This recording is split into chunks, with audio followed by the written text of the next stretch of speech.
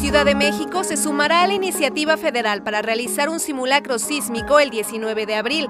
Se analiza la posibilidad de ya no hacerlo el 19 de septiembre. Fueron arrestados los 5 hombres que entregó presuntamente el Cártel del Golfo como supuestos responsables del secuestro de estadounidenses en Tamaulipas. Un sujeto fue detenido por presuntamente envenenar a su esposa y a sus 5 hijos en Amatán, Chiapas. 2 de los menores perdieron la vida. El volcán Popocatépetl, llamado también Don Goyo, celebra el 12 de marzo su cumpleaños. Según datos geológicos, su edad aproximada es de 730,000 años. Xi Jinping obtuvo un histórico tercer mandato de 5 años como presidente de China, algo inédito en la historia reciente del país. Consulta más noticias en www.unotv.com.